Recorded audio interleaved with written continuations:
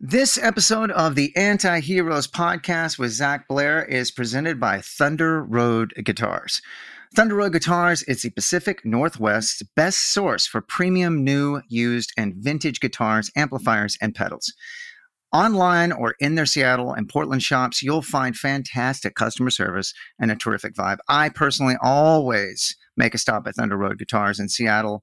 They're a great bunch of guys, and it's just not a complete Seattle trip unless I go and say hi and see what wonderful stuff they have.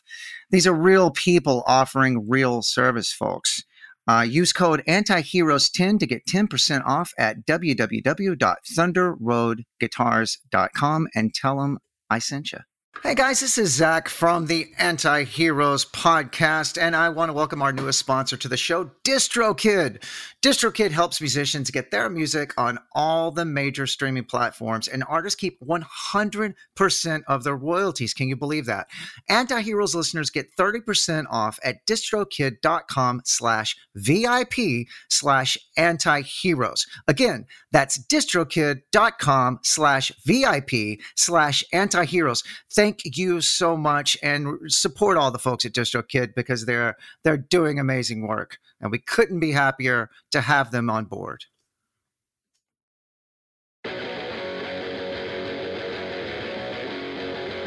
I'd like to take a moment to thank our sponsors over at Jim Dunlop and MXR Pedals. We couldn't be luckier to have these guys on board with us. I personally use these products, and you should too. Find out more about them at jimdunlop.com. Let's get on to the podcast.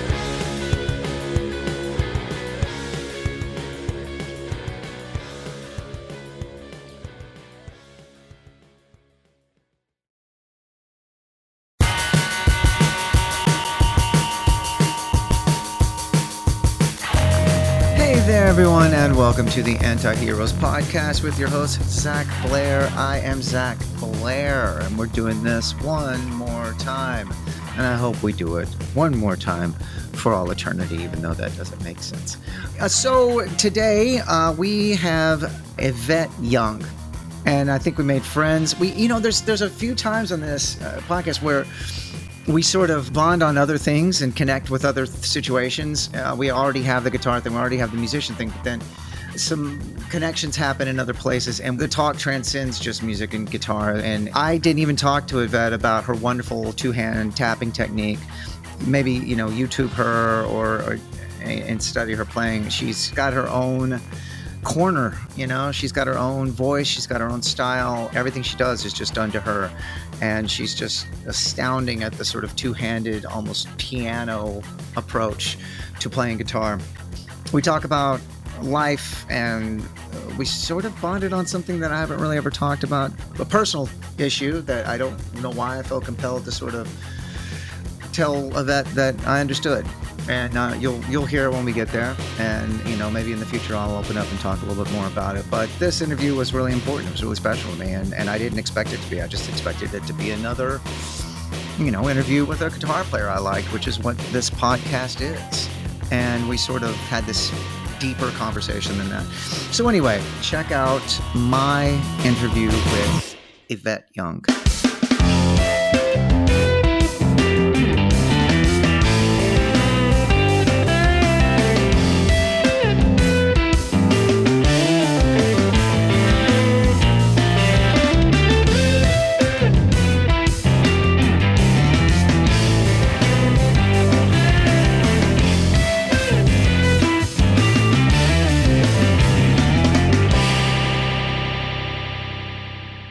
Hi, Yvette. Hi. Nice to meet you, Zach.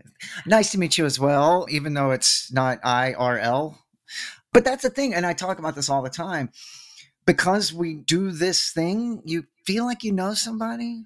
Yeah. Just because of the shared experience of how hard this goddamn thing is. We all do. It is hard. Yeah, it is hard. It's cool because, I guess we're all so connected now. Yeah, exactly. I feel like all of us are just one person removed from knowing each other. You're absolutely right. And because you can talk and sort of, there's a shorthand, you know what I mean? Like it feels like there's a shorthand in the way you talk and your conversationally, but it also feels like you could get in a room and play with this person and go, no, that part's going to go 4 times, and you know what that person's saying. You know what I Yeah. mean? I love that. I love that. How did you get started playing guitar?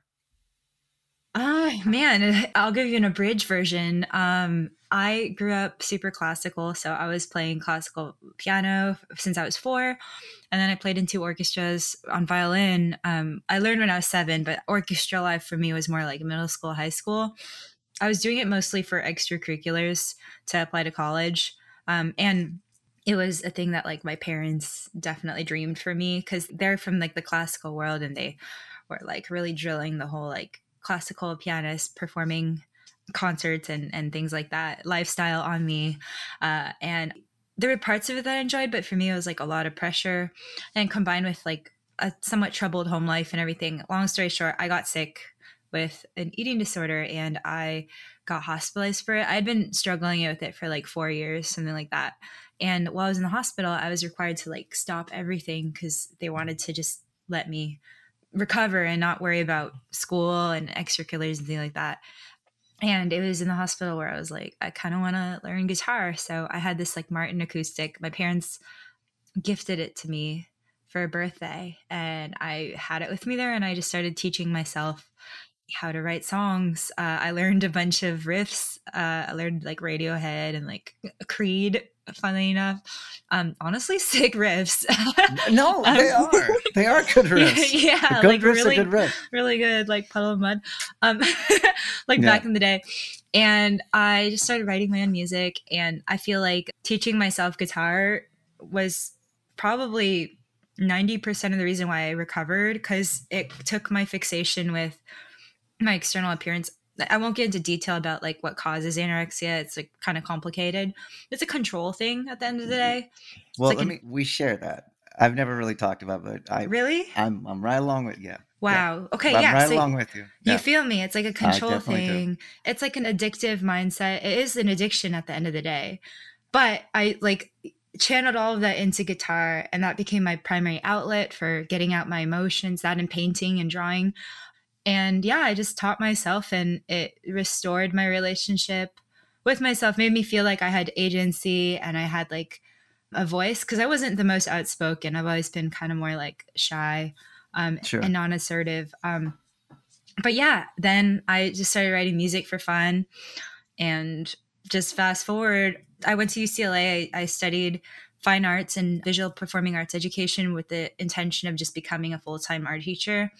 Right. But life had other plans for me, and Other here plans. I Yeah. am just like giving up a stable job to do this. Like, Well, I mean, hey, that's the most noble thing I could think of. I mean, I definitely did the same thing. wow. You also do, and that reminds me, I did a little research. You also do the artwork for your album covers, correct? Yeah, yeah, I get to use So my that art explains degree. that. Yeah. Yeah. Amazing. That's Thanks. amazing. It means a lot. Yeah, your new album cover is so cool. Dude, I mean, thank they're you. all so cool. Your band is so cool, and it's so different, so fresh, and so interesting, and it's so hard to do anything new. You know, it's so hard to take from different resources and different bands, and like we were talking before we got on with Joseph Plummer, your podcast here. I heard some influences that you talked about that I thought I heard. I was like, Hell yeah. I think she's into post-hardcore, and and but to really make it on your own and to have such an interesting specific voice on the guitar, and that was something I noticed right off. Also, even your guitar choice, and you got rewarded with that with your own Ibanez signature model, and it was like the Tallman. Isn't that the Ibanez Tallman? That's what it is. Uh-huh. And I hadn't seen those in a long time, and I thought those were such cool looking guitars. And now you have your own signature model. Did you play that before you got involved with them? Honestly, I didn't. I'm looking at it right now. I have this SX Telly that I traded my friend Ethan Dillard. He lived in Louisiana and we met on a music forum. I didn't have money. I just had a drum machine. And he was like, can we trade the drum machine for a guitar? I'm like, yeah. So that was my first electric. And I played that for a long time. And then Ibanez approached me and was like, do you want to try this Talman out? I was kind of averse to Ibanez at first because I associated with like metal, you know, like kind of like Sure. shred guitars. I was like, I don't know if I'm like a pointy guitar gal. You know, I'm kind of like Right. round, and they're like, Yeah, I'm a round guitar we person. got Yeah, something round and offset for you. I'm like, yeah. cool, and then I loved it. Yeah, it's a cool looking guitar, and it's also discernible, like because they have single coil pickups. And sometimes, I mean, you guys aren't a metal band, but you are heavy. You know, there are heavy things. Do you find that like the single coil thing voices what you're doing a little bit better than say a humbucker or another pickup choice? Yeah, I haven't clocked in. Okay, well, I did clock in sometime with humbuckers back in EMG days, and I wasn't like a super fan. Just a little bit too compressed. It just to me feels like I need like dynamics. I need to be able to Right, articulate when I dig in and have it like I work with tube amps and stuff, so I just like want to be able to push my tubes to break up if I just dig in a little more, especially because I'm right. exploring like a ton of gain and a ton of like overdrive and just different preamps and stuff on my board. So I love anything dynamic where I can hold back and have it be sparkly clean and then push it. And single coil just does that for me. How long has that been with your collaboration with Ibanez? Oh, shoot. I have two signatures now. We're working on That's a awesome. third one, a nice, yeah, Really? prestige version of what I Oh have. So shit! one for the Congratulations. one for the serious guitar aficionados. Yeah, But yeah, yeah. I think it's been probably like 3 years now, something like that. Awesome. Congratulations. That's Thank so cool. you. And it's good for them. I mean, I think it's whoever approached you was doing their homework and realizing that like, oh, this person could be the future of rock guitar. And you're right. Ibanez have kind of pigeonholed themselves in the past as like a metal guitar company. But for reaching out to people like yourself or Tosin Abasi, or, you know, they do seem like they're trying to do the work. They're keeping their ear a little to the ground and going, okay, this person is going to have a lengthy career and they're doing something interesting on the guitar. Why don't we work with them? Instead of this Totally. guy sweeping arpeggios and, you know, like, yeah. Totally. And I think their roster does a really good job of making me feel really welcome. Like Steve's on the roster. They're like, he's like the main guy, Steve Vai.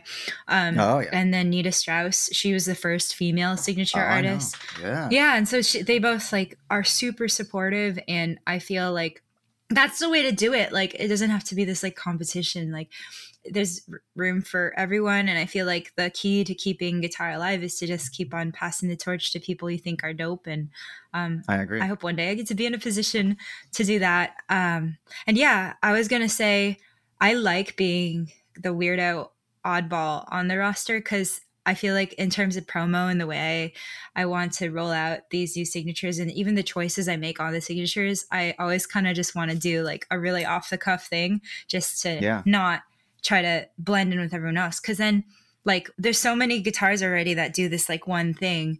But the way I'm thinking is Ibanez can totally grow their brand to not just be like a metal shred thing. Like it can appeal to all kinds of people, all kinds of younger people of all genders and backgrounds and everything. Yeah.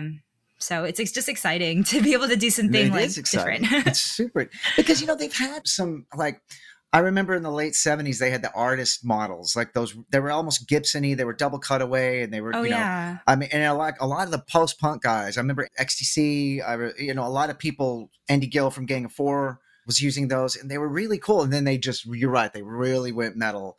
And now they seem like th're reining it in. Ernie Ball's really doing interesting things as well. Mm-hmm. You know, Totally. it's a really interesting time for gear right now. You know, I've been talked into the amp profilers and stuff.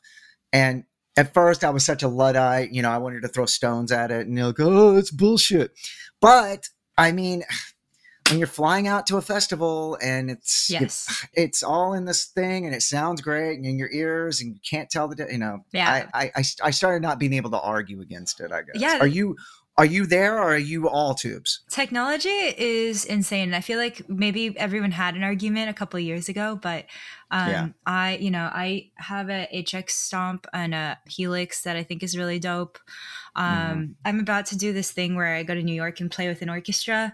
And in my head, I was like, oh, I could bring the Helix, but I've been dialing on my tones on my pedal board and I just like Yeah. love pedals. There's something so cool about seeing like, to me, it looks like a palette of colors, you know? It is quite Yeah. literally a palette of colors. It's so beautiful. And like, it's fun to just, I think I know it like the back of my hand. Like if I were to be blindfolded, I could like, you know, still tweak things. So Yeah. I'm just so used to it. I plan on flying out with the pedal board. However, I have been seduced by the ampless life, especially because I play an AC30 and I love Vox. Love Vox Sure. so much, but it's like tubes are so fickle and like unreliable, and like it just they begin to sound a little weird at the end of tour, you know? So They do. yeah. And then when you go into like the Kemper profile of the Vox AC30, it sounds exactly like it. Damn it. I want a Kemper. I know. And I'll tell you something, the Neural DSP, the quad cortex. Yeah. So it's like, it's a floor unit and it has 8 switches program. You know, it's got every amp in the world already in there. Of course, it has a Vox AC30. Yeah. It's like as soon as I got a Kemper, like I went to Kemper, everybody started using these things and it makes a lot of sense. Yeah. They're more compact and you have 8 switches and you can do any pedal to each one of the switches, but then you can change that pedal board to another, you know, like, you know what I'm saying? So you have 8 switches, but then you can bank those up so they all change. Yeah. I have like a small pedal board and it really has every amp in there already. I don't know, man. It's crazy because it's like I totally see the appeal. I did have one weird experience on this last tour where I was really grateful that I had an amp on stage. Like a couple of nights, you know, sometimes my in-ears will completely cut out or something bad will happen, or sometimes monitoring will just be an absolute mess. Like if you're depending on wedges, because I assume like, I guess if you have like a Kemper, like an HX Stomp or Helix or whatever, you usually have like a cab on stage, right? Yeah. Yeah. Usually, I mean, we're kind of we've gone cabless. Dude, okay. You know? That freaks me out because like the thing that happened to me on tour where monitoring was like dog shit, you know, like terrible. And I just stood by my amp to be able to hear. And like there was like a tech issue or something, but that amp on stage saved my life because at the end of the day I could just go by it and be like, see, now I haven't really even thought about that. We'll do cabless and then we'll do cabs. We'll go kind of back and forth, you know. But we did like one tour with a big lighting package, so we just didn't do cabs. And we were on the Kempers and it was fine. But even before we did the Kempers, we had our like Marshalls and shit on the side, but no cabs on stage, just no cabs because we were going direct in, you know, it just went through the ears. But I never really thought about that. Like if it just goes, I mean, that's just ignorance on my part. Like, what if this goes down? You know no, I mean? It's not ignorance. It's just like you haven't had a reason to distrust technology. And I've had that's true. every reason in the world to distrust it. So no, knock on wood. I hope you never have to deal with that. But yeah, I see the appeal of both. And God, I just got an amp over there that I like love a lot. And I would just like, but you can profile it probably. So, you know, yeah. And that's the thing. You can profile like the stuff. Everybody kind of profiles their favorite amp. But once I started messing with it, I was like, for me personally, I was kind of like every profile that's already in there that it comes preloaded with, like every Marshall, every Mesa, every whatever, every Vox, every Orange. It already sounds so good. Like, why am I going to go to a studio and capture this one specific amp? I do have a hot rodded old Marshall JMP that I've used forever. But I went to the 800 profile in the Kemper. I dialed in a little more gain, and it was kind of like, it sounds great. You know? Yeah. Damn, I'll have to pick your brain about the quad cortex because I think the quad cortex is badass. Okay, good to know. Yeah. And it's a small floor unit, and here's the thing. So you have to have like, you know, there's like the power amps that are in a pedal form essentially. Seymour Duncan make one. I think Electro Harmonix make one. You kind of have to add that. But my idea is just to make a pedal board, the quad cortex, maybe a Crybaby because it doesn't have one on there, and then the power amp, and then you're done. That's it. If you wanted to take a cabinet on stage or a 212 or whatever, cool, be it, you know, because you can power it. But otherwise, that's your pedal board. That's fucking everything. I think I would still want to have a pedal board because I actually went in with my Helix. And we had a day where it's like everything you do on your pedal board, we're going to find a way to do on the Helix. And there were a few things that we just could not replicate. Like I do a lot of like sound effects and like, okay, the one I can think of right at the top of my head, DD3 stutter. Oh, like that thing is you can't really get it on the Helix. No shit. We tried, it sounded really not accurate, but it was like its own thing, you know, but it wasn't the thing that I needed. There's some like pitch divey kind of stuff there. I have a Digitech Freakout that I love that makes like the same feedback and pitches it, and like we couldn't really get the Helix to do that either. So I spent hours with the DD3 yeah. the other day, just getting that Van Halen perfect one, like da just the one note. Because, he would do all those like runs that would repeat it perfectly. Yeah. And I was just sitting around here and I looked up and it'd been like 3 hours, like, oh shit, I got shit to do. It's addictive. Yeah. It is Yeah, addictive. I would still probably travel with my board, but I would love to not carry around a huge amp because those things just crap out. Well, I tell you, we just did South America and I did it with a Kemper, but with an analog pedal board, just my regular pedal board with like, cool. My MXR shit, whatever. A lot of people will Kemper their effects and they'll do all that. I think I'm with you. Like, I think I'll probably always still do the analog pedal board because it's so fun to fuck with, like, what if I don't want to use this? I'll take it off. Totally. And I like dancing a little bit. Like, it kind of looks, totally. It's like part of the show for me is to like, this is how you manually get this sound. Like, there's no smoke and mirrors. I'm literally tapping in all my delays. So totally. And I like that. A lot of people will like cover their effects or whatever. They don't want people knowing what they're doing or whatever. It's like, I'm not precious about that shit. I think it's interesting. Check it out. The key to getting, like, I don't know, the key to helping a scene thrive and to keep guitar alive is to not make it this you can't sit with us mysterious thing. It's like, I'm trying to show everyone, it's like, you can do this shit at home. I'm not like, totally. I want people to be excited about what they hear, see me doing it and be like, oh, I want to try that, and then go home and try it. I think that's what's great about your band and what's great about you as a player too, because I think that is palpable. I think that is evident with you, that just watching videos or watching any of your, and you're listening to your interviews and all that stuff, you seem very personable and you seem like you want to introduce people to guitar playing. And that's why I wanted to interview you on this, because like, oh, this is the future of guitar playing right here, that you're doing very innovative, cool, interesting stuff. You have such a specific voice already, which is really, in my opinion, the ultimate mark of a true interesting musician, to have your own voice, to listen to 1,000 guitar players and go, oh, that's Yvette Young. You know what I mean? Thanks. If you play the same phrase as Vi or me or whoever else, it's going to be like, oh, that's her. I think that's the most interesting thing you could do as a musician. Thank you. That's such a high compliment. I appreciate that. Absolutely. Well, thank you for doing it. Who are your people? Who is like your biggest guitar influences? I didn't grow up listening to guitarists. Mm-hmm. Like, I listened to bands growing up. So I think that's probably why your stuff is so cool. Thanks. Yeah. I feel like I never thought of myself as like, I am a solo guitar player. I'm more like, I like to write riffs. And I think it's so fun to hear them in the context of a band and to try to like tell stories with the sounds that you're making. And like, I almost like everything I write, I'm kind of thinking of like a movie soundtrack or something that I'm trying to write, like, guitar based, but yeah.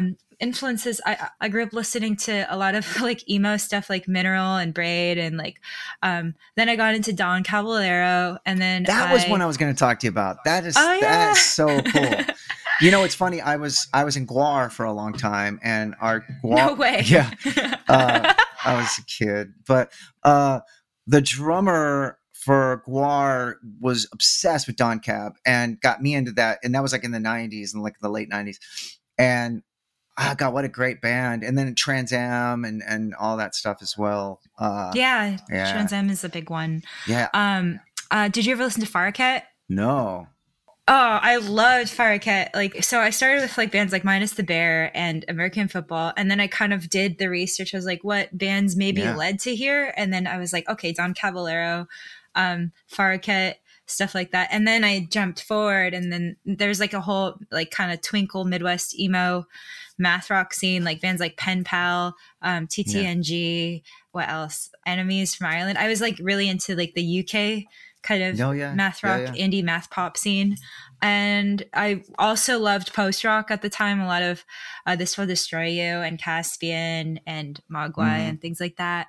I think that post rock really appealed to me because it really made sense given my classical background. I feel like the development of it and the way that it's like dynamically structured is very similar to how some classical music unfolds, in particular Romantic era classical music. Yeah. I could see that. It's funny. I also heard that in like Deerhoof, and then realized that drummer has a master's in classical composition. Wow. And so that's why it was so complex, and it's so I love anything. I'm an emotional person, I wear my heart on my sleeve. I love anything that makes you feel. So I think for me, a requirement in music I listen to is it has to have like some kind of emotion in it. And I tend to go for something that's more raw. Like some of my favorite guitar solos aren't the nice, polished, perfect ones, but it's Sure. like the jangly, like out of time. It just has character and it's so Yeah. human. And I love that. Yeah, I understand that for sure. I love Pine Grove. That's a band, a current band that I'm Yeah. like super into. As you're saying these influences, it's making a lot of sense from listening to your own stuff. Was there a specific choice to go instrumental, for the most part? Yeah, I am not a particularly extroverted person, and I always had Sure. stage fright. And when I started the band, I was thinking about a lot of things, especially when I started posting videos online and stuff. Like, number one, I didn't want to have the dialogue around my band be that I'm a girl. I don't think it should matter.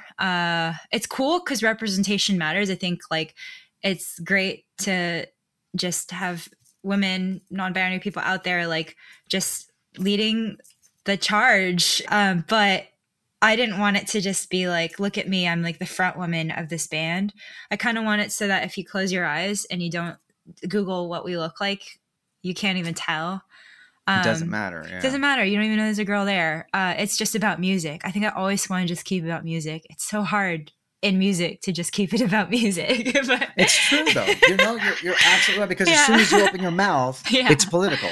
yeah, In some way it's political. It's like, oh, that is a female singing. yeah. Or like It's my like, identity, well, like people become like what we were talking about before this podcast. People become obsessed with who Right. you are, and it's like it doesn't. Who Mhm. cares? Like just listen to the song. Oh my god. Right. Like Your makeup of your past, your everything. What Yeah. makes you shouldn't Yeah. matter. Yeah, You're right. but people want to know, and I get it because curiosity is a natural thing. The Mhm. second thing was that I just like I'm really shy, and the idea of singing into a mic in front of people at the time freaked me out. But I've gotten over Good that. answer. That's a good answer. And it makes sense too because like Don Cab or Trans Am or whatever, we're all instrumental bands as well. And what's funny is with those bands when it's done right, personally, I never missed the vocals. Mhm. I never missed the lyrics. I never missed, because you're like you were saying, it does do something for you emotionally. It does it does have an impact. And it does take you on your own journey. Sometimes lyrics can take you out of that. Lyrics are telling you what Totally. this song is about, when otherwise you could have your own experience. I love that you said that because I always say I sometimes teach a camp where I just try to get people to access emotions and convey emotion through just writing a riff and using pedals and stuff. Like I'm just trying to challenge people to not depend so heavily on lyrics. And yeah, I'm with you. Sometimes lyrics can take me out. Sometimes I feel like, oh, a weird voice can also take me out. I'm like, ooh, Yes. Yes. yeah. And then I feel like instrumental music is the most empathetic kind of music because Sure. it's not telling you how to feel. It's instead listening to you, and whatever you have that you want to get out inside, like the music will kind of just bring out, and then you get to talk to the music. I know this sounds insane, like I'm mental or something. No, but it's a great point. That's Yeah. a great point. I mean, if you're a musical, like you and I are obviously obsessed with music and it's what we do and all that stuff. So if you live it, breathe it, eat it, sleep it, that makes sense. I've often said on this podcast, I don't do anything else. I don't have a hobby. This is my everything. And so it does speak to me on that visceral level, Mhm. And you're right. It can take you, just the slightest thing can take you out of it. It can take it away from you. Yeah. Say somebody with an odd voice, the music will start. I'm like, oh my God, this is so cool. That riff is awesome. My guitar tone's rad. And then the voice starts. And if you don't like that voice, man, it's like, oh shit. Oh, yeah. Or if the lyrics are like dumb or something like. Or the lyrics are dumb. Yeah. Exactly. And I'm not a lyricist. It's hard. I'll write vocal melodies, but I don't write lyrics. Yeah. But still, I'm like the armchair lyricist. Well, like, those fucking lyrics are stupid. Yeah. You know what I mean? You know what? Maybe I don't have lyrics because I'm playing it safe. Because I'm like, I don't need to say anything. Like, Well, and now you don't. Guess what? Now you don't have to. You don't have to. Yeah. You're doing it. You're doing it. I know we don't have a whole lot of time because you have a hard out, but I do ask everybody, did you ever have one that got away? Like a piece of gear, like something that got stolen or you had to hawk or you had to get rid of? Or One that got away. if you have to think about it, you're lucky. I know. I had an acoustic guitar I really liked. It was just a simple, it was like a Court acoustic, and I liked it, and I loaned it to a student. yeah, it was a weird circumstance for the student, but yeah, I learned to student, Mhm. and then they like overnight fled the country and took my guitar, and I don't have it What? anymore. Yeah. That's a good story. Yeah, it's wild. Oh my So I God. want my guitar back. Yeah. Hey, if you're listening, Yeah. you know who you are. Yeah. I'm on the search. Wow. I'm on the search for the world's most perfect upright, like old upright piano. I would love to have like Oh. a really creaky, gross upright piano with a lot of character. That's super ancient. Yeah. Well, shit, there's those ones in like the cities. You know what I mean? Like they'll be Mhm. like in the downtown city. You could just take one of those, cut the chain on it. I Fuck it. know. There's so many free Yeah. pianos on Craigslist and Just free. whatever, just free because people don't want to deal with moving it. So, yeah, but it's always, I can't go because then I start to feel FOMO, Yeah. like, So wait, you play piano? Yeah. You were like a pianist. yeah, piano's like my main instrument, I think. I started on piano. Like when I was 4, piano was the thing. My parents were like, you're going to become a pianist. And Wow. Do you think you're better at piano than guitar? I'm very rusty on piano. I certainly feel more fluent, like, and I feel more comfortable maybe like jamming on. Sure. But you know what? I think I've clocked in so much time on guitar that the two are neck and neck right now. Like my piano Wow. ability used to be like up here and guitar used to be down here. And now over time it's like Kind of goes. Yeah. Yeah. Yeah. Wow. Wow. So in your band, are those the guys? I mean, I know you've had some lineup changes. Is anyone like some since day one? No. Nobody. Yeah, It's hard. it's necessary. It was so necessary given the circumstances of what happened. I think I made the best decision. Like I was going to quit because I hated it. I couldn't stand Because of the wrong people. Yeah, it was just Something you started. Yeah, I write all the music. Like it's my thing. I started it. Yeah. I was crying after every show, just like because I didn't want to. I felt like I was just performing, not even obviously Right. with my instrument, but like on stage, I was miserable. So I didn't want to. I remember seeing front row of like a bunch of happy young girls being like, we love your band, and like we started Yeah. a band because we wanted to be in a band with friends too. And I was just like, wow, these people are not my friends. Like they Yeah. have done stuff, and it's like Wow. I just can't. So I'm So glad. now it's good. Now you're good. Yeah, going back to why I got into guitar, it's like it was just a damn shame that I felt at a point where the thing that saved my life, that brought me out of anorexia, it now became the thing that was making me like almost feel like I was going to fall into it again because of just the people, Right. Right. And I was like, I need to keep this little spark I have for music burning. It's now just it's a mere spark. It's about to fizzle out not because I hate music, because it's like I'm in a toxic environment where everything. In a toxic relationship. Yeah, it's terrible. So I'm like, I got to do something drastic. And even though it's really scary, and I've never really stood up for myself once in my life, I was like, I got to do something right now. So I did it, and now I feel like, oh my God, Congratulations. I can't wait. Congratulations. That's inspiring because, as aforementioned, we have a few things in common. And I'm also a person that I sort of compromise myself right out of situations and relationships because I want everybody to be happy. Yeah, and I want everybody to like me. And I want, exactly. Like, I don't know. I mean, I don't know if I want to be sure. If you feel that strongly about it, let's do it that way.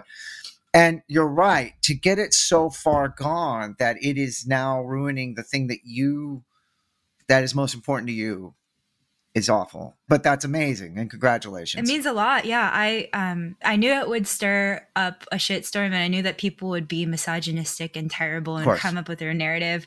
But hey, at the end of the day, I know my truth, and I know that I am like so excited about music again, and Absolutely. I made the right decision. So thank you. Well, it sounds like it with this. Yeah, absolutely. Because and it sounds like it. So the new record is the new band. So there's one song on it that's my new drummer. Okay. I wrote the bass parts anyway, but like I just retrack them with a friend, John Button. He killed it, and he also took liberties on parts too. Like I would send him suggestions, and then he would come back with something way doper. I'm not a bass player, so and the rest of the drums is my old drummer. But I definitely plan on writing new stuff. Like I already have maybe like 60% of a new record written.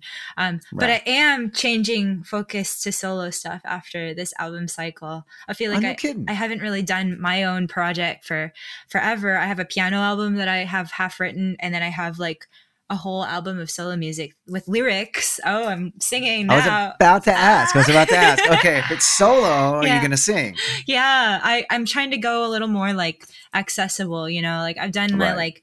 like emotional dork rock. I say that endearingly. I love it. I'm a dork, you Absolutely. know, like So am I. I've Yeah. done, yeah, I've done that, and now I'm just trying to do something a little different. I've been listening to a lot of like electronic stuff and like dance beat stuff, and I just like want to combine guitar with that. So Amazing. I'm sure whatever it is, it's going to be just great. You have thank such a you. great ear and such a great attitude toward everything. I'm sure it's going to come out great. Would you think Covet will just be put on hold at that point, or what do you think?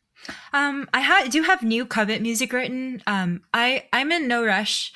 One thing that I get annoyed at being in the industry is that like I feel like there's so many, like when you are your own artist writing in your bedroom, DIY, in charge of your own release date and stuff, like there's not really any external pressure. Like your art's Yeah. done when it's done. You're not really, unless you need to put out an album to make money right now, you know, you're not really tethered to any sort of deadline. But I feel like when everyone else gets involved, when you get tours booked before you even have a record delivered and Tell all me of about it. that, there's just so much that can go wrong if you miss the deadline. So, and so many people depend on you for jobs, and it's just a whole lot of pressure.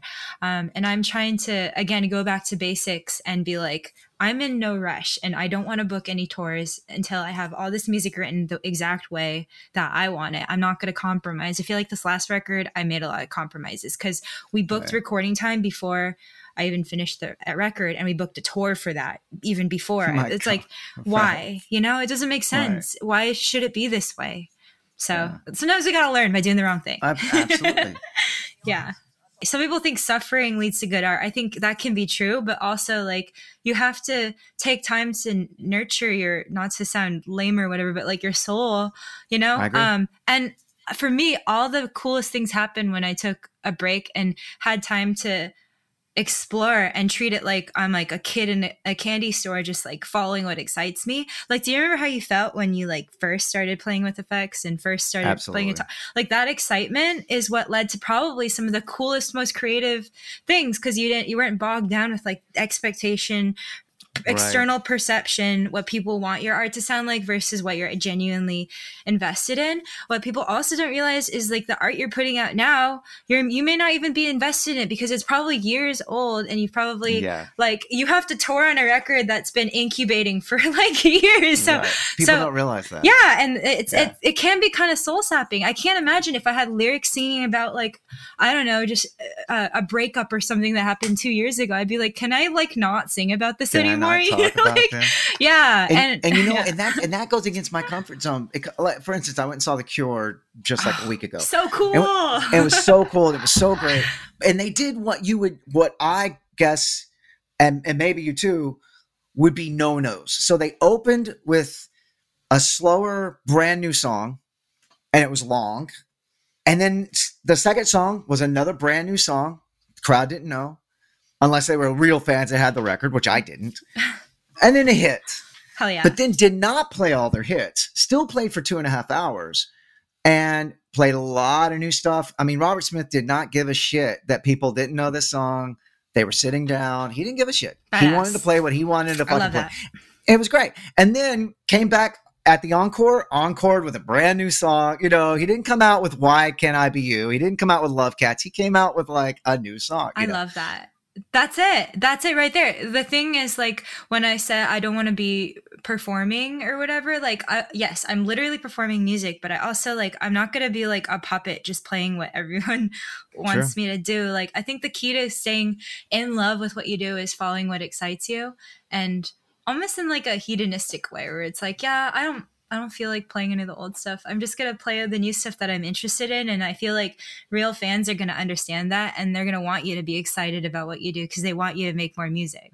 And it's palpable. It comes out. People can hear that. They're not dumb. You know what I mean? Yeah. If you're phoning it in, eventually it's going to come out. I used to start a song by saying, fuck this song. It was like I wanted the gang vocal, like "fuck this song." And then started to an old hardcore song. Yeah. Yeah. Fuck all this. Yeah. So wait, that having been said, what is the next tour plans for you? We have a Japan thing currently.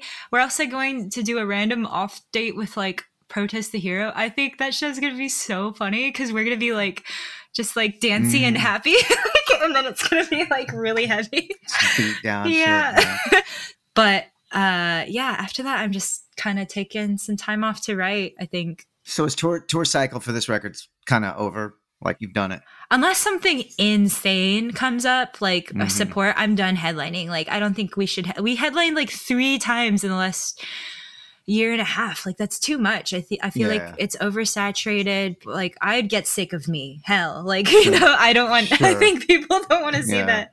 But yeah, unless a crazy support tour comes up, I think I'm just gonna lay low.